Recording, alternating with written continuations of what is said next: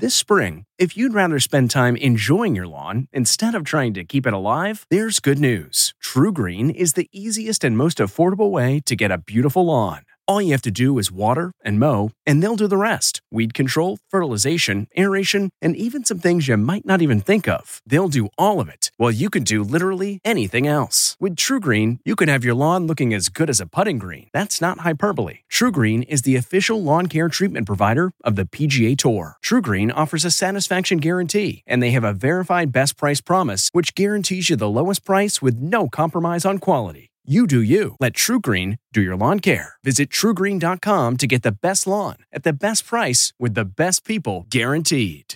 I'm Margaret Brennan in Washington, and on this 4th of July weekend on Face the Nation, we'll look at the challenges facing an increasingly divided America.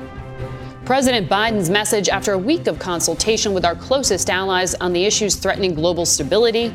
All is well with our friends. The biggest threat to the worldview of America is from within. You haven't found one person, one world leader to say America's going backwards. America's better positioned to lead the world than we ever have been. The one thing that has been destabilizing is the outrageous behavior of the Supreme Court of the United States. He's not the only one angry with the Supreme Court as they conclude their most consequential session in years, with far-reaching decisions on religion, the environment, immigration, and, of course, abortion rights. He's hoping Democrats channel their anger and fear into support for his party in the November midterm elections. I share the public outrage that this extremist court has committed to moving America backwards. But ultimately, Congress is going to have to act to codify the Roe into federal law. We'll assess the impact of these rulings. The court did rule in favor of President Biden's plan to scrap a Trump-era policy to make asylum seekers wait in Mexico, clearing the way for more migrants to enter the U.S. We'll talk with Homeland Security Secretary Alejandro Mayorkas about how the administration plans to handle the influx. With rapid-fire local court decisions causing more chaos over where abortion is now illegal, we'll look at the state of maternal health in America. How can we keep our abysmal record from getting worse? Then, what's next for the January 6th hearings following Trump White House aide Cassidy Hutchinson's stunning testimony? The president said something to the effect of, "I'm the effing president. Take me up to the Capitol now." We'll talk with a key member of the January 6th Select Committee, Congressman Adam Schiff, about the attempts to influence witness testimony unfavorable to the Trump administration. Plus, more of our CBS News exclusive interview with the new German Chancellor, Olaf Scholz. It's all just ahead on Face the Nation.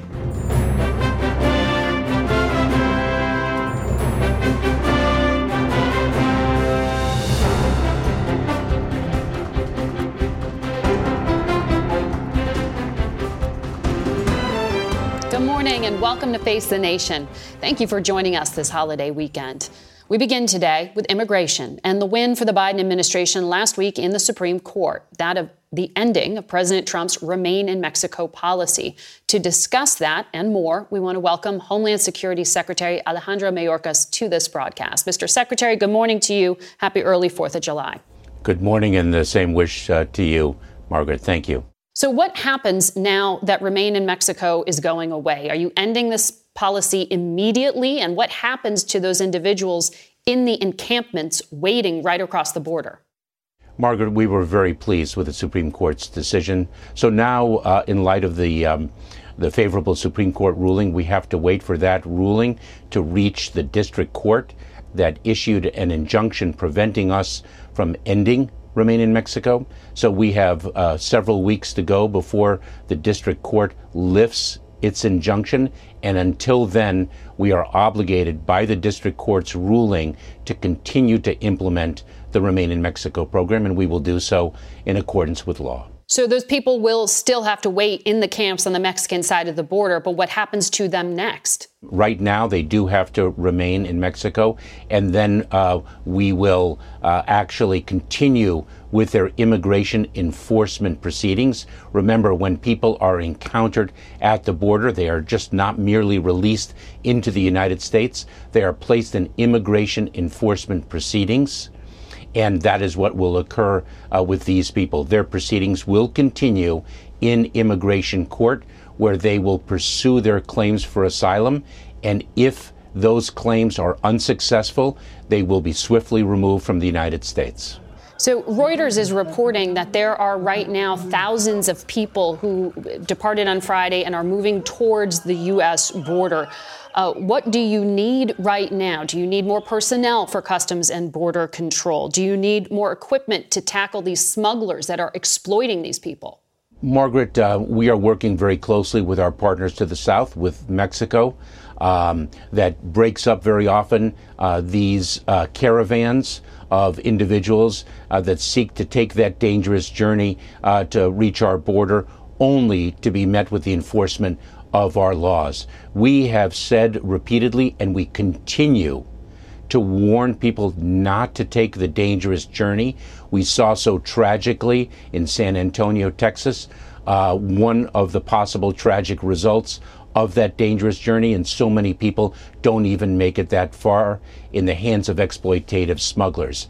And we continue to enforce immigration law, as is our legal responsibility. You are saying right now, what I hear you saying is do not come. But those words are not being heard. People are moving right now. So the efforts to stop the root causes are not stopping them. This horrific trafficking, the worst smuggling tragedy in U.S. history this week, with those individuals found dead in that trailer truck, that's not stopping people.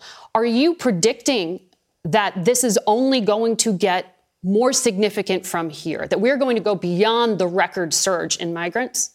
No, I am not predicting that at all. And in fact, in the wake of the San Antonio tragedy, and our Homeland Security investigations is the lead federal agency investigating what occurred, and working with the United States Attorney's Office in the prosecution of thus far 4 individuals who've been charged with that heinous crime. We're working with our partners to the south, because this is a regional challenge that requires a regional response. But they got past the U.S. border officials. Oh, so we have a multi-layered approach, Margaret. We, of course, have our inspections at the port of entry with our sophisticated non-intrusive technology. We then have checkpoints that are staffed 24 hours a day, 7 days a week. The Laredo checkpoint in question, 10 to 14,000 vehicles pass through that checkpoint every day.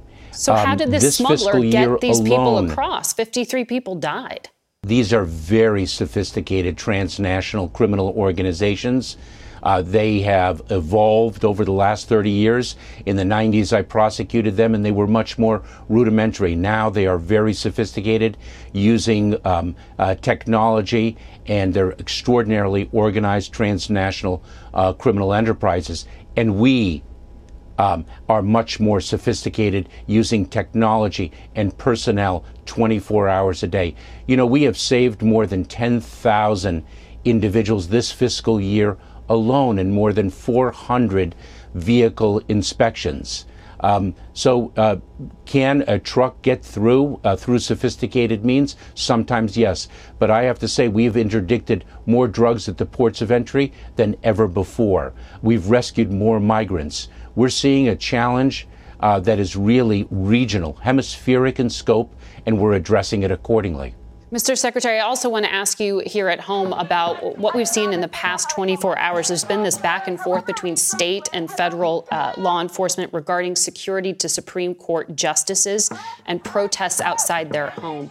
Does the threat go beyond picketing? Is it specific and credible? So we have seen a heightened threat environment over the last several months over a number of different volatile issues that galvanize people on different sides of each issue.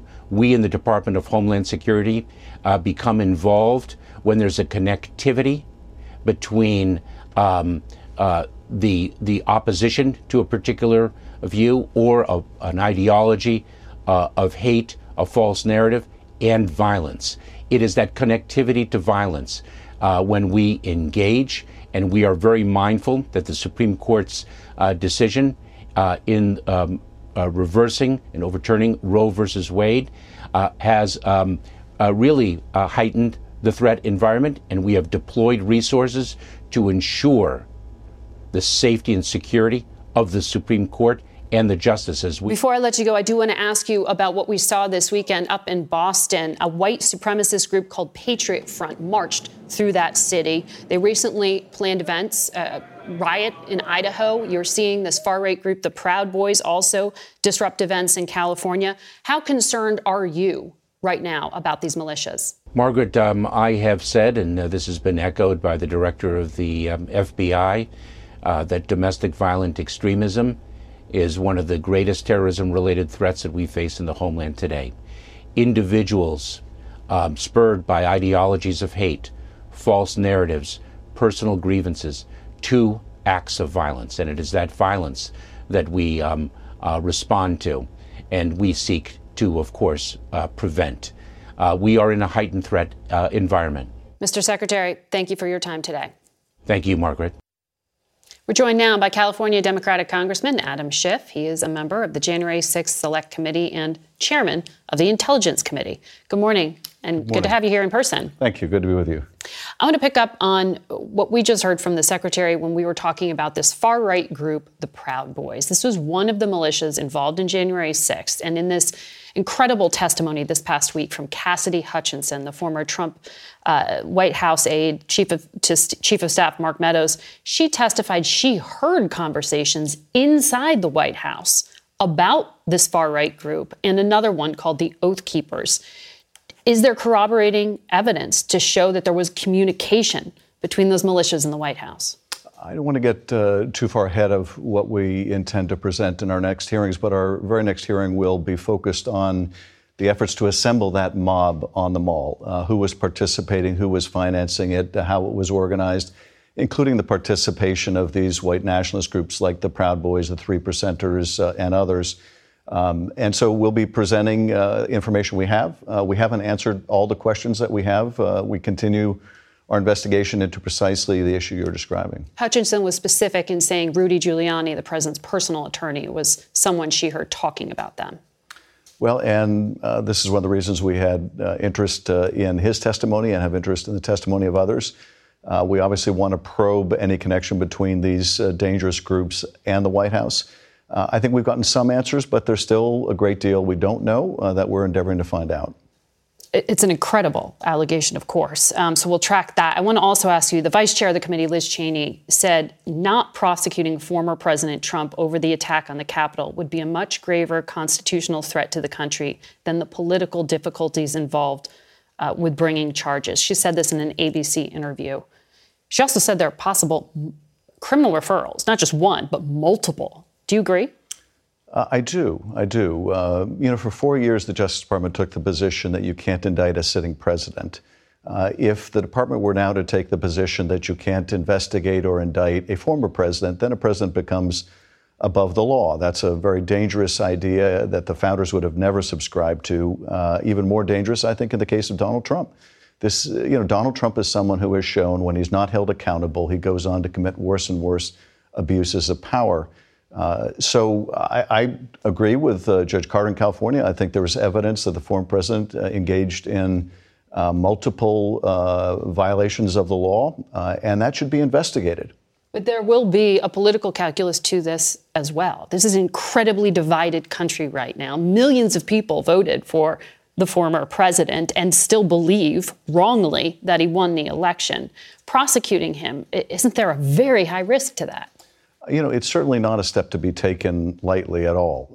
At the same time, immunizing a former president who has engaged in wrongdoing, I would agree with our vice chair, I think is more dangerous than anything else.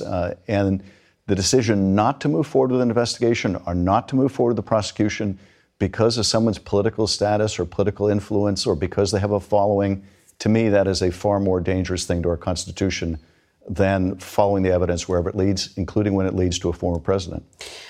Your colleague, Adam Kinzinger, was on another program this morning and said new witnesses have come forward since Cassidy Hutchinson testified. How many? How significant?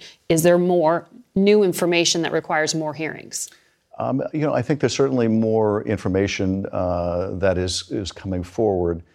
In terms of whether that will materialize into particular witnesses on this topic or that topic, we're going to wait and see. But we are following additional leads. I think those leads will lead to a new testimony. It's part of the reason we wanted her to come before the public, is we were hoping it would generate others stepping forward, seeing her courage would inspire them to show the same kind of courage. Has she inspired the former White House counsel, Pat Cipollone, to take up the request to speak to him again? I hope so. We're in discussions with Mr. Cipollone's counsel. I'm hopeful that we can work out bringing him in for testimony. He clearly has information about concerns about criminal violations, concerns about the president going to the Capitol that day, concerns about the chief of staff having blood on his hands if they didn't do more to stop that violent attack on the Capitol. Hard to imagine someone more at the center of things. And I hope that he'll demonstrate the same courage we saw Cassidy Hutchinson display. Who is attempting to intimidate the witnesses, as Congresswoman Cheney said? And how significant are the security threats against Hutchinson?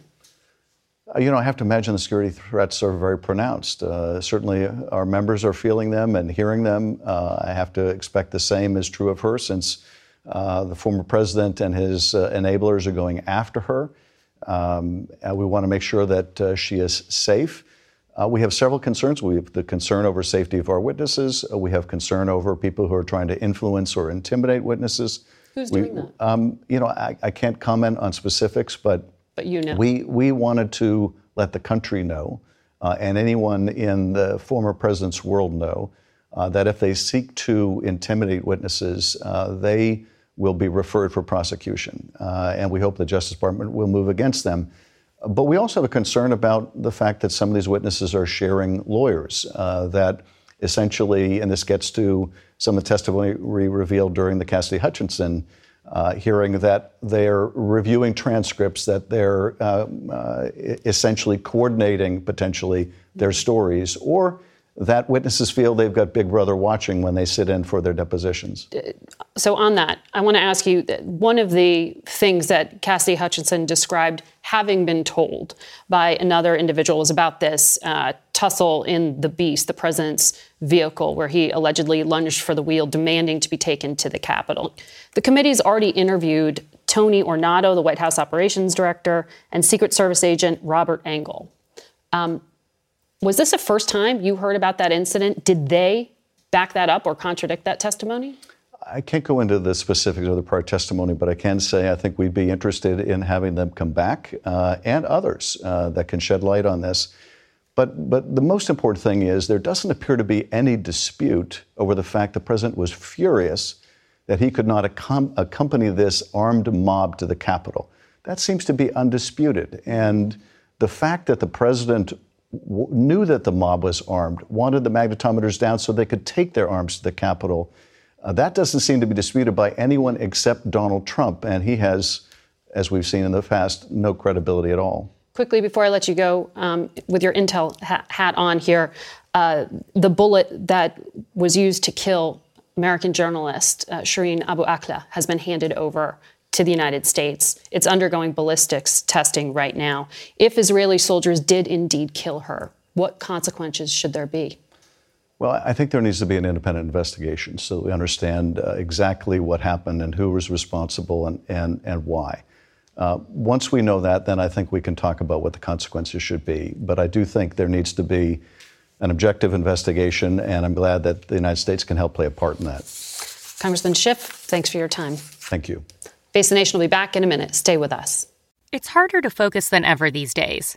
Thankfully, C4 has reinvented the energy drink game with C4 Smart Energy, the only energy drink clinically proven to provide enhanced mental focus, containing 200 milligrams of natural caffeine, a blend of vitamins, and zero sugar. It was formulated to support your well-being and help you feel your best, all while enhancing mental focus. From your brain to your body, C4 Smart Energy does it all and tastes amazing.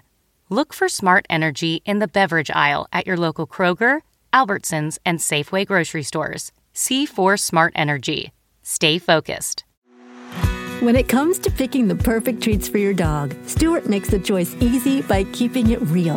Real ingredients, real nutrients, real benefits. Stewart dog treats are free from additives, corn, soy, wheat, and grains. Plus, they're freeze-dried to lock in all the great nutrition and natural flavor your furry friend deserves. Stewart freeze-dried dog treats. Big, tail-wagging nutritional benefits. Available on Amazon.com today. The Supreme Court ended its term with a number of historic and some controversial rulings. For a breakdown and a look at what comes next, we turn to CBS News chief legal correspondent Jan Crawford. You have been incredibly busy, Jan. We had a number of these decisions this week that reflect the will of the conservative majority. President Biden called them an extremist court.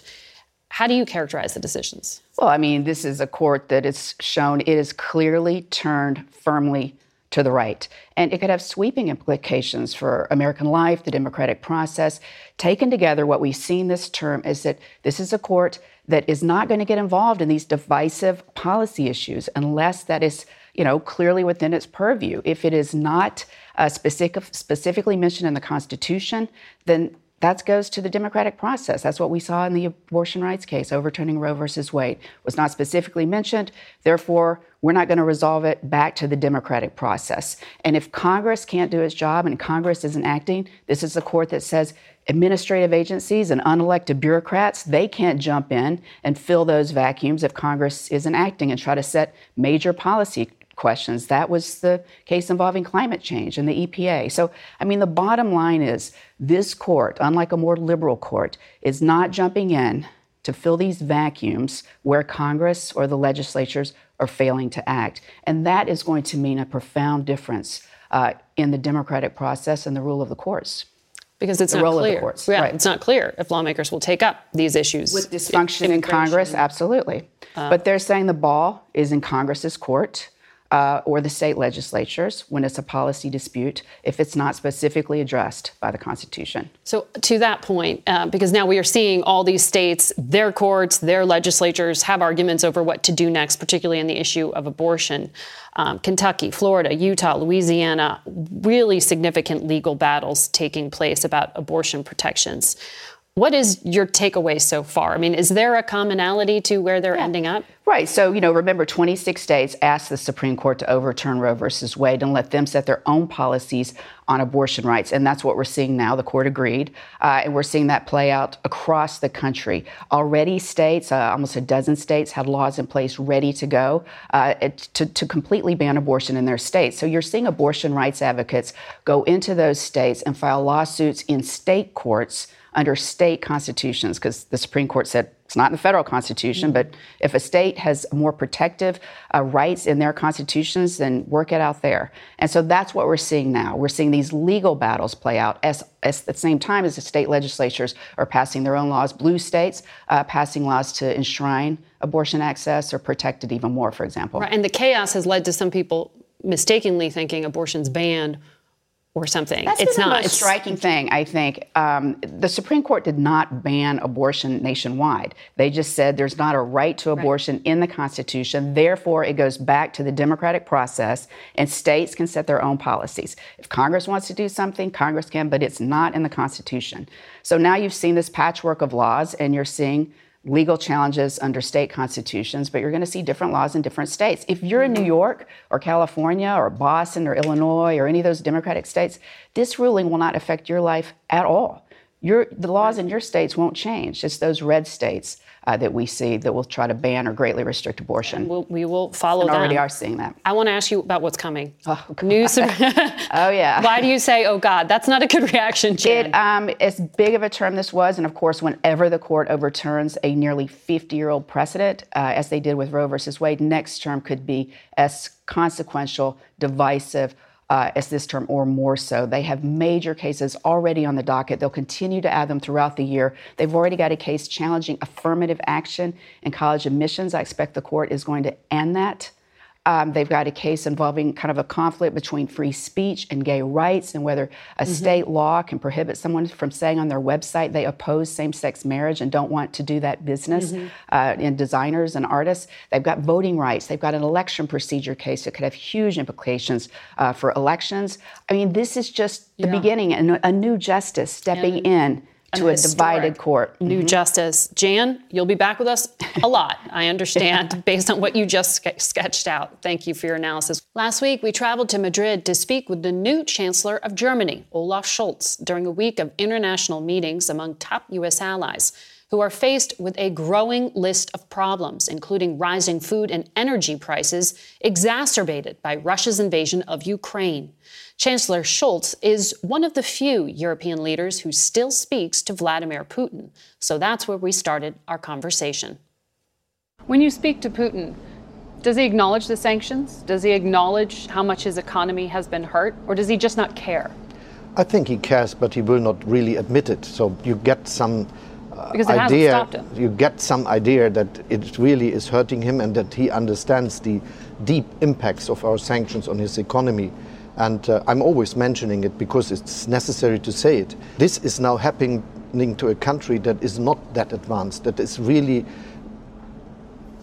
needing all the technologies from the rest of the world for having a similar standard of living and for having the chance to be part of a growth in the world economy. And this is now the real damage to the Russian economy, that they have no chance to do this. When will Putin run out of weapons, run out of funds? Or can this continue for years? No one really knows. He is the leader of a very great country with a lot of people living there, with a lot of means. And he is really doing this brutal war with and he prepared for it. So he will be able to continue with the war really a long time. Do you believe that Vladimir Putin will stop at Ukraine? I think that all what we do will help to give him the view that this is not working and that he will not be successful.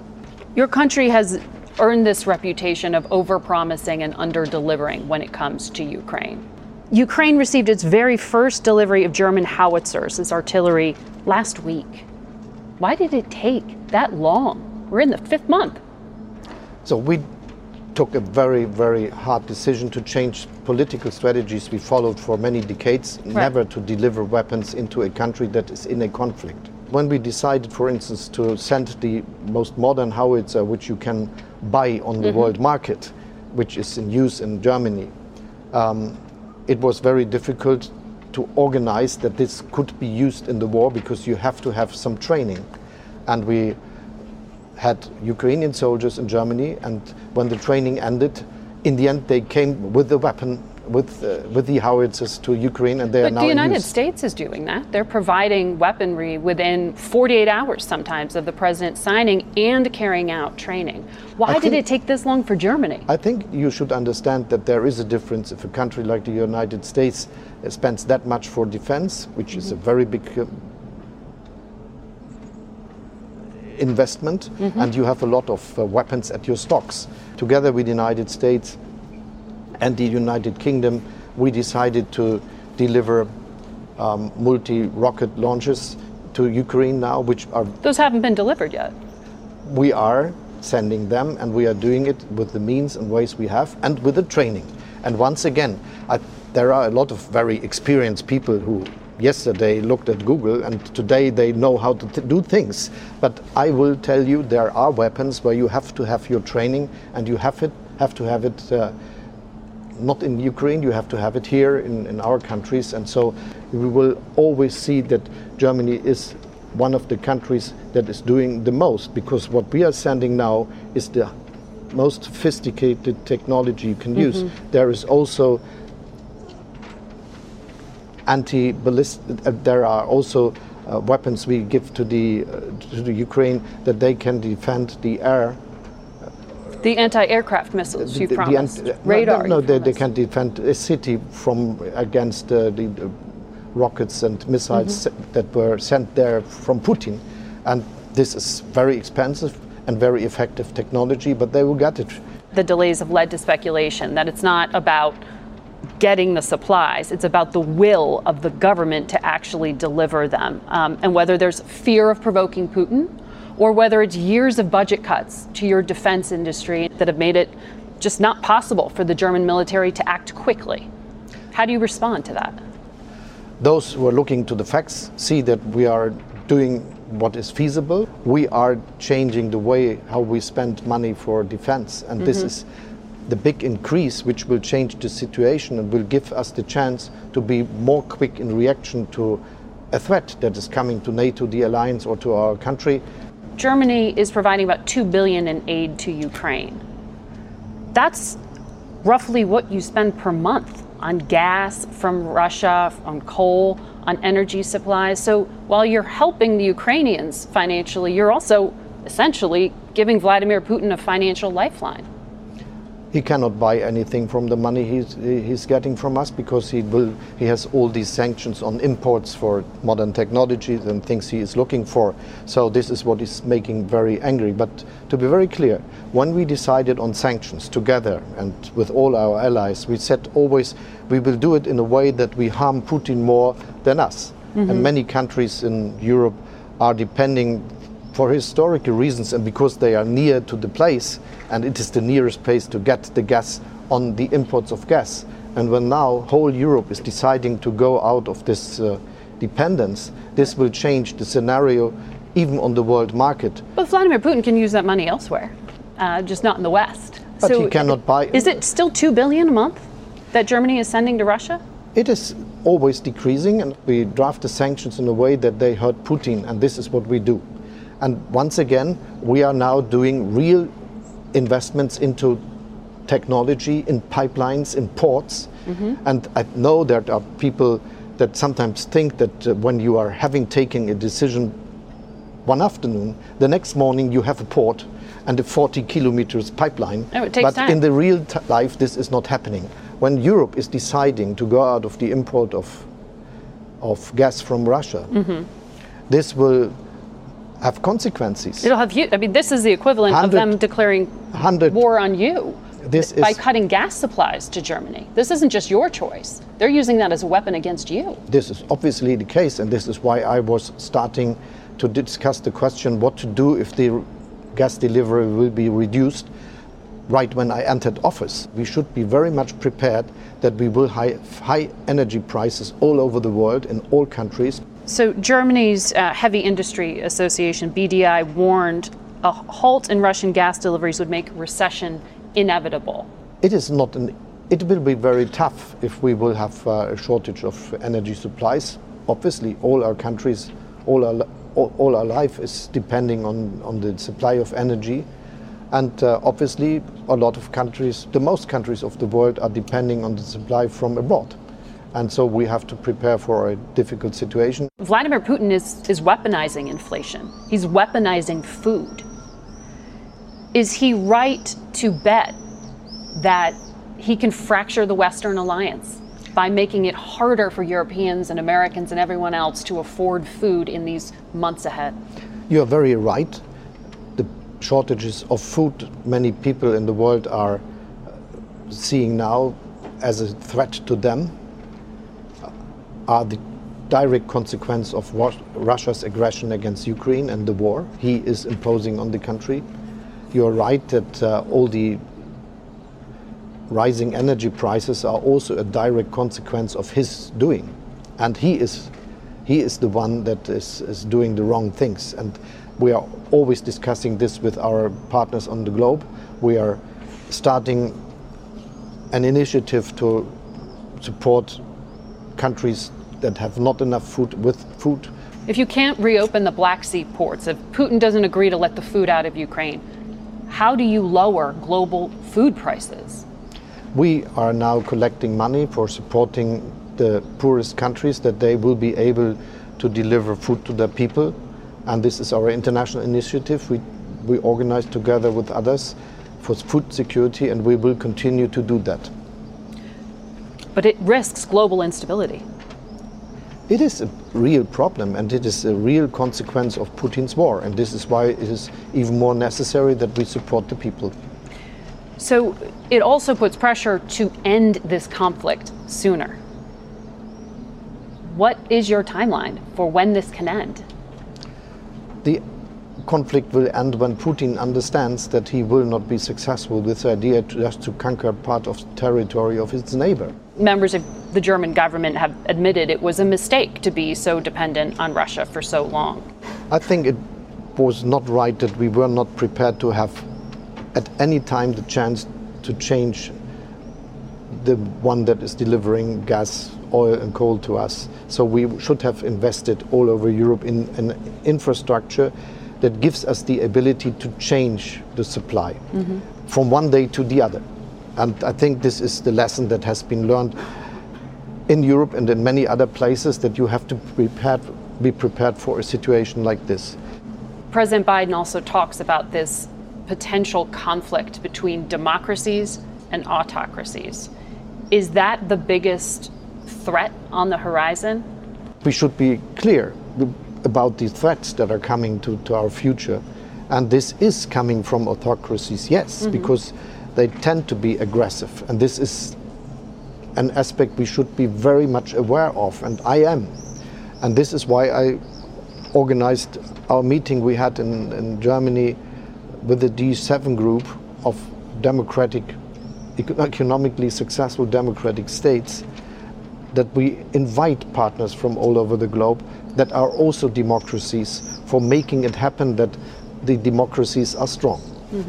And by strong, it also comes with 100,000 U.S. troops in Europe and 300,000 NATO response forces in Europe. This isn't just diplomacy, this is muscle. This is, and it's necessary. Mr. Chancellor, thank you for your time this morning. Thank you. Our full interview is on our website and our YouTube channel. We'll be back in a moment. This podcast is supported by FedEx.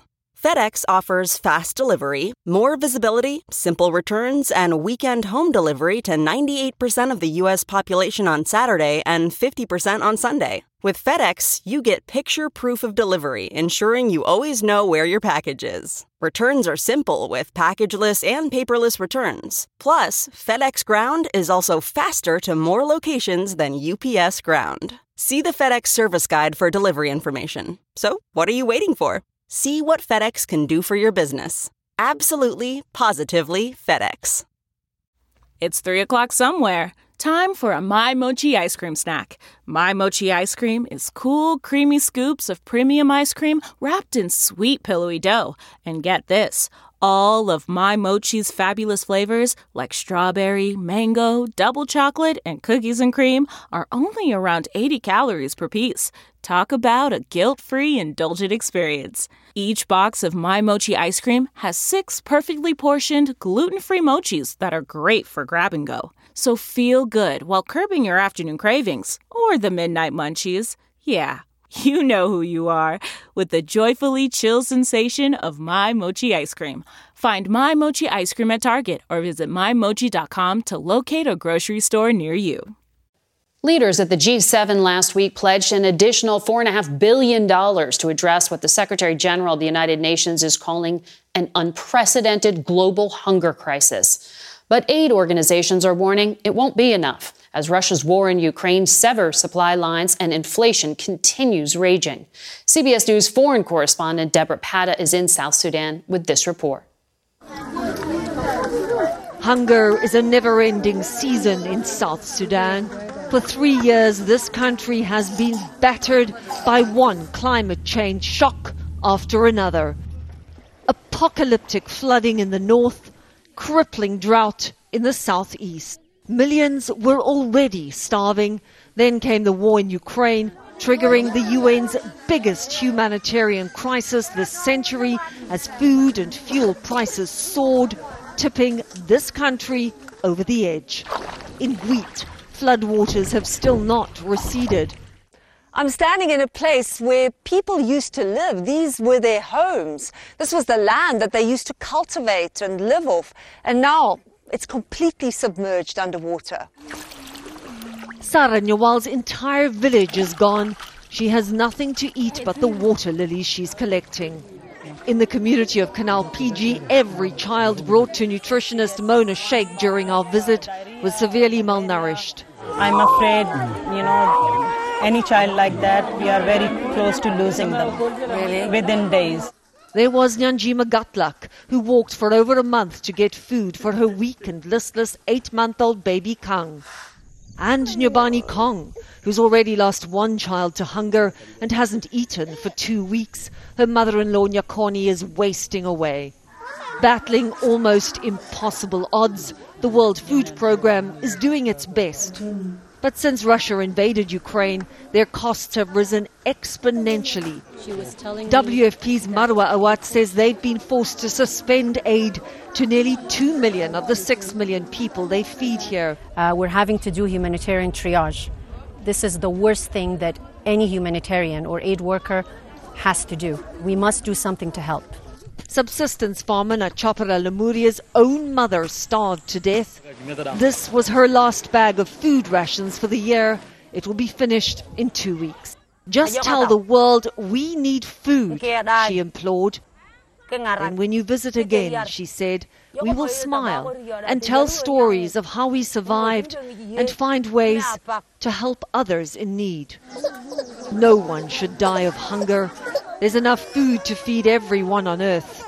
The stories we heard continue to haunt us. The people of South Sudan, the world, must not forget. Deborah Pata reporting in South Sudan. We'll be right back. Have you ever covered a carpet stain with a rug? Ignored a leaky faucet? Pretended your half-painted living room is supposed to look like that? Well, you're not alone. We've all got unfinished home projects. But there's an easier way. When you download Thumbtack, it's easier to care for your home from top to bottom. Pull out your phone and in just a few steps, you can search, chat, and book highly rated pros right in your neighborhood. Plus, you'll know what to tackle next, because Thumbtack is the app that shows you what to do, who to hire, and when. So say goodbye to all those unfinished home projects and say hello to caring for your home the easier way. Download Thumbtack and start a project today. That's not just the sound of that first sip of Morning Joe. It's the sound of someone shopping for a car on Carvana from the comfort of home. That's a good blend. It's time to take it easy, like answering some easy questions to get pre-qualified for a car in minutes. Talk about starting the morning right. Just like customizing your terms so your car fits your budget. Visit Carvana.com or download the app to experience car shopping the way it should be. Convenient, comfortable. According to the Gates Foundation, the maternal mortality rate is higher here than in any other developed country. And the elimination of federal protection for abortion rights only underscores that reality and the risks ahead. Dr. Henning Thiemeyer is the director of the Maternal Health Task Force at Harvard University, and he joins us now. Good morning to you, Doctor. Hello, Margaret, and good morning. Morning. I think this is incredibly important because I want to put the issue of abortion itself aside for a moment and talk about pregnancy in America as these states rewrite these laws. So how is it possible that in the richest country in the world, we have the highest maternal mortality rate? And how do we stop it from getting worse? Well, I have to say two things to that. First of all, there seems to be an issue with the data. We think it's higher than in other developed countries, so it is higher. But some of the uptick we've seen recently is partly due to poor data collection. So that has been corrected, but it is higher. So why is it higher? We think that has to do with the general health of women in America. So it is a background risk, and it is partly due to poverty, to poor healthcare during pregnancy, and importantly, poor care after pregnancy, after delivery. The mortality rate among black mothers is 3 times higher than white women. Why? That is correct. It is much higher. It is substantially higher. And it is, you must understand that there's about 700 women dying during or after labor or in the first months after delivering, 700 per year. And we know that most of these deaths are preventable. And they indeed occur in minorities more often, and in particular in black women. And why that is essentially one of the biggest challenges of public health. And we see that as the top of the iceberg of poor health in women and poor health in black women. And there are several reasons. There seems to go from poverty to discrimination to poor care for this group of women. So according to the CDC, nearly 40% of all abortions performed in this country happen among black women. So in laying out what you did, I would base the assumption that you are projecting that the death rate for these mothers will also climb? I don't think we have good projections in numbers at the moment, because that will depend on many of the issues actually that you touched on before, on the legal issues, on the access to abortion in other states. But we know that abortion occurs in people of poverty and in minorities much more often. We know that they have difficulties to access abortion outside the state, so we think it will impact their physical and mental health. How many deaths? Nobody knows. It is very hard. I wouldn't want to quantify that. No. I couldn't put a number. It depends on so many other things. Yes. So, we looked at Medicaid coverage in this country. It covers about 40% of all births in the country. And the federal government is trying to get states to take more money to extend maternal health care. So it's not just cut off at 2 months, but it goes for longer. So women can get pelvic exams and they can get other things after they give birth. States like Mississippi aren't doing that. What's the consequence if you don't have access to health care after 2 months? So what you're pointing out now is one of the big issues and one of the things that could be addressed quickly. There are numerous states, Mississippi is one of them, but don't forget Texas is another one, and that counts in big numbers, that have not expanded, as we say, Medicaid. They have not accepted the Affordable Care Act offer to expand health care to women in the first year. And I would actually say it should go further than that in the first year after delivery. That means that you have very little right and very little coverage. So only the very, very poor in these states are covered, but a big number of poor women, of relatively poor, low-income women, women that struggle to make the time and the money to be insured, are not covered for things like mental health, physical checkups, even so they will not have the pelvic examinations that are needed. You're right. So America looks a lot different now than it did in 1973. Brookings says about 40% of U.S. households have women as the prime breadwinner. So I want to ask you how important it is, in your view, from a medical perspective, that women be able to take recovery time after childbirth. Because, of course, as you know, in this country, there is no federal guarantee of paid family leave. So if these women have to work to support their family, their job's in question, essentially, or at least being paid for it. I think this is such an important issue. It's, in a way, under-recognized. I know that the Vice President addressed some of this, but it is very important to see that we need many measures to improve maternal health. One of them would be to improve the prenatal care, and the other is indeed to improve postnatal care, but also to support families. And it is in particular poor, disadvantaged families, buying them time. So giving them leave, paid leave, is very important, because having a child is a stress on the system. Imagine you have 3 children, you have a fourth one, then you need, if you're making a minimum loan, you will not manage to make your ends meet. You will not find the time to breastfeed. We see that breastfeeding is not going up as we wished it would because of this. So I argue, yes, and many of my colleagues, that we need time. Yes. And we will continue to cover your research. Thank you. We'll cover those issues on this program as well. I have to leave it there, though, so we'll be back in a moment. Here in the nation's capital, we are surrounded with reminders of the challenges our forefathers faced in times of great conflict here at home and abroad. There are tributes to those who fought for America's freedom from tyranny, to those who led Americans through some of its darkest times in our 246-year-old history. There are collections of the histories of oppressed minorities who fought for equal footing among their fellow Americans, and monuments to the titans who fought for equality and justice, a fight that continues to this very day. Sprinkled throughout, there are bits of wisdom from these giants. When we look at them today, one might think that maybe they knew where we were headed. They seek to establish systems of government based on the regimentation of all human beings by a handful of individual rulers, call this a new order. It is not new, and it is not order. We can gather strength from looking back as we struggle to go forward. The ultimate measure of a man is not where he stands in moments of comfort and convenience, but where he stands at times of challenge and controversy. In time, only history will know how today's turbulent times will turn out. But on this 4th of July, we thank those who went before us and left us some words to live by. Until next week, for Face the Nation, I'm Margaret Brennan. Happy 4th of July. Today's guests were Secretary of Homeland Security Alejandro Mayorkas, Congressman Adam Schiff of California, our Chief Legal Correspondent Jan Crawford, the Director of the Maternal Health Task Force at Harvard University, Dr. Henning Thiemeyer, and German Chancellor Olaf Scholz.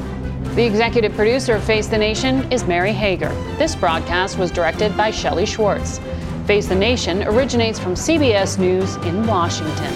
For more Face the Nation, we're online at facethenation.com, and you can follow Face the Nation and CBS Radio News on Twitter, Instagram, and Facebook.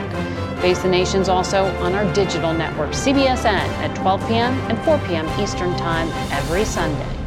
If you like Face the Nation with Margaret Brennan, you can listen early and ad-free right now by joining Wondery Plus in the Wondery app or on Apple Podcasts. Prime members can listen ad-free on Amazon Music. Before you go, tell us about yourself by filling out a short survey at Wondery.com/survey. Some puzzles are hard to solve. Others are hard to prove. Listen to Blood is Thicker, The Hargan Family Killings, wherever you get your podcasts. Access episodes early and ad-free with 48 Hours Plus on Apple Podcasts. Hi, this is Jill Schlesinger, CBS News business analyst, certified financial planner, and host of the Money Watch podcast. This is the show where your money is not scary. It is a show that's all about you. It's your questions that make it possible for me to provide unconventional and entertaining insights on your money, and maybe more importantly, on your life. Follow Money Watch wherever you get your podcasts. You can listen ad-free on the Amazon Music or Wondery app.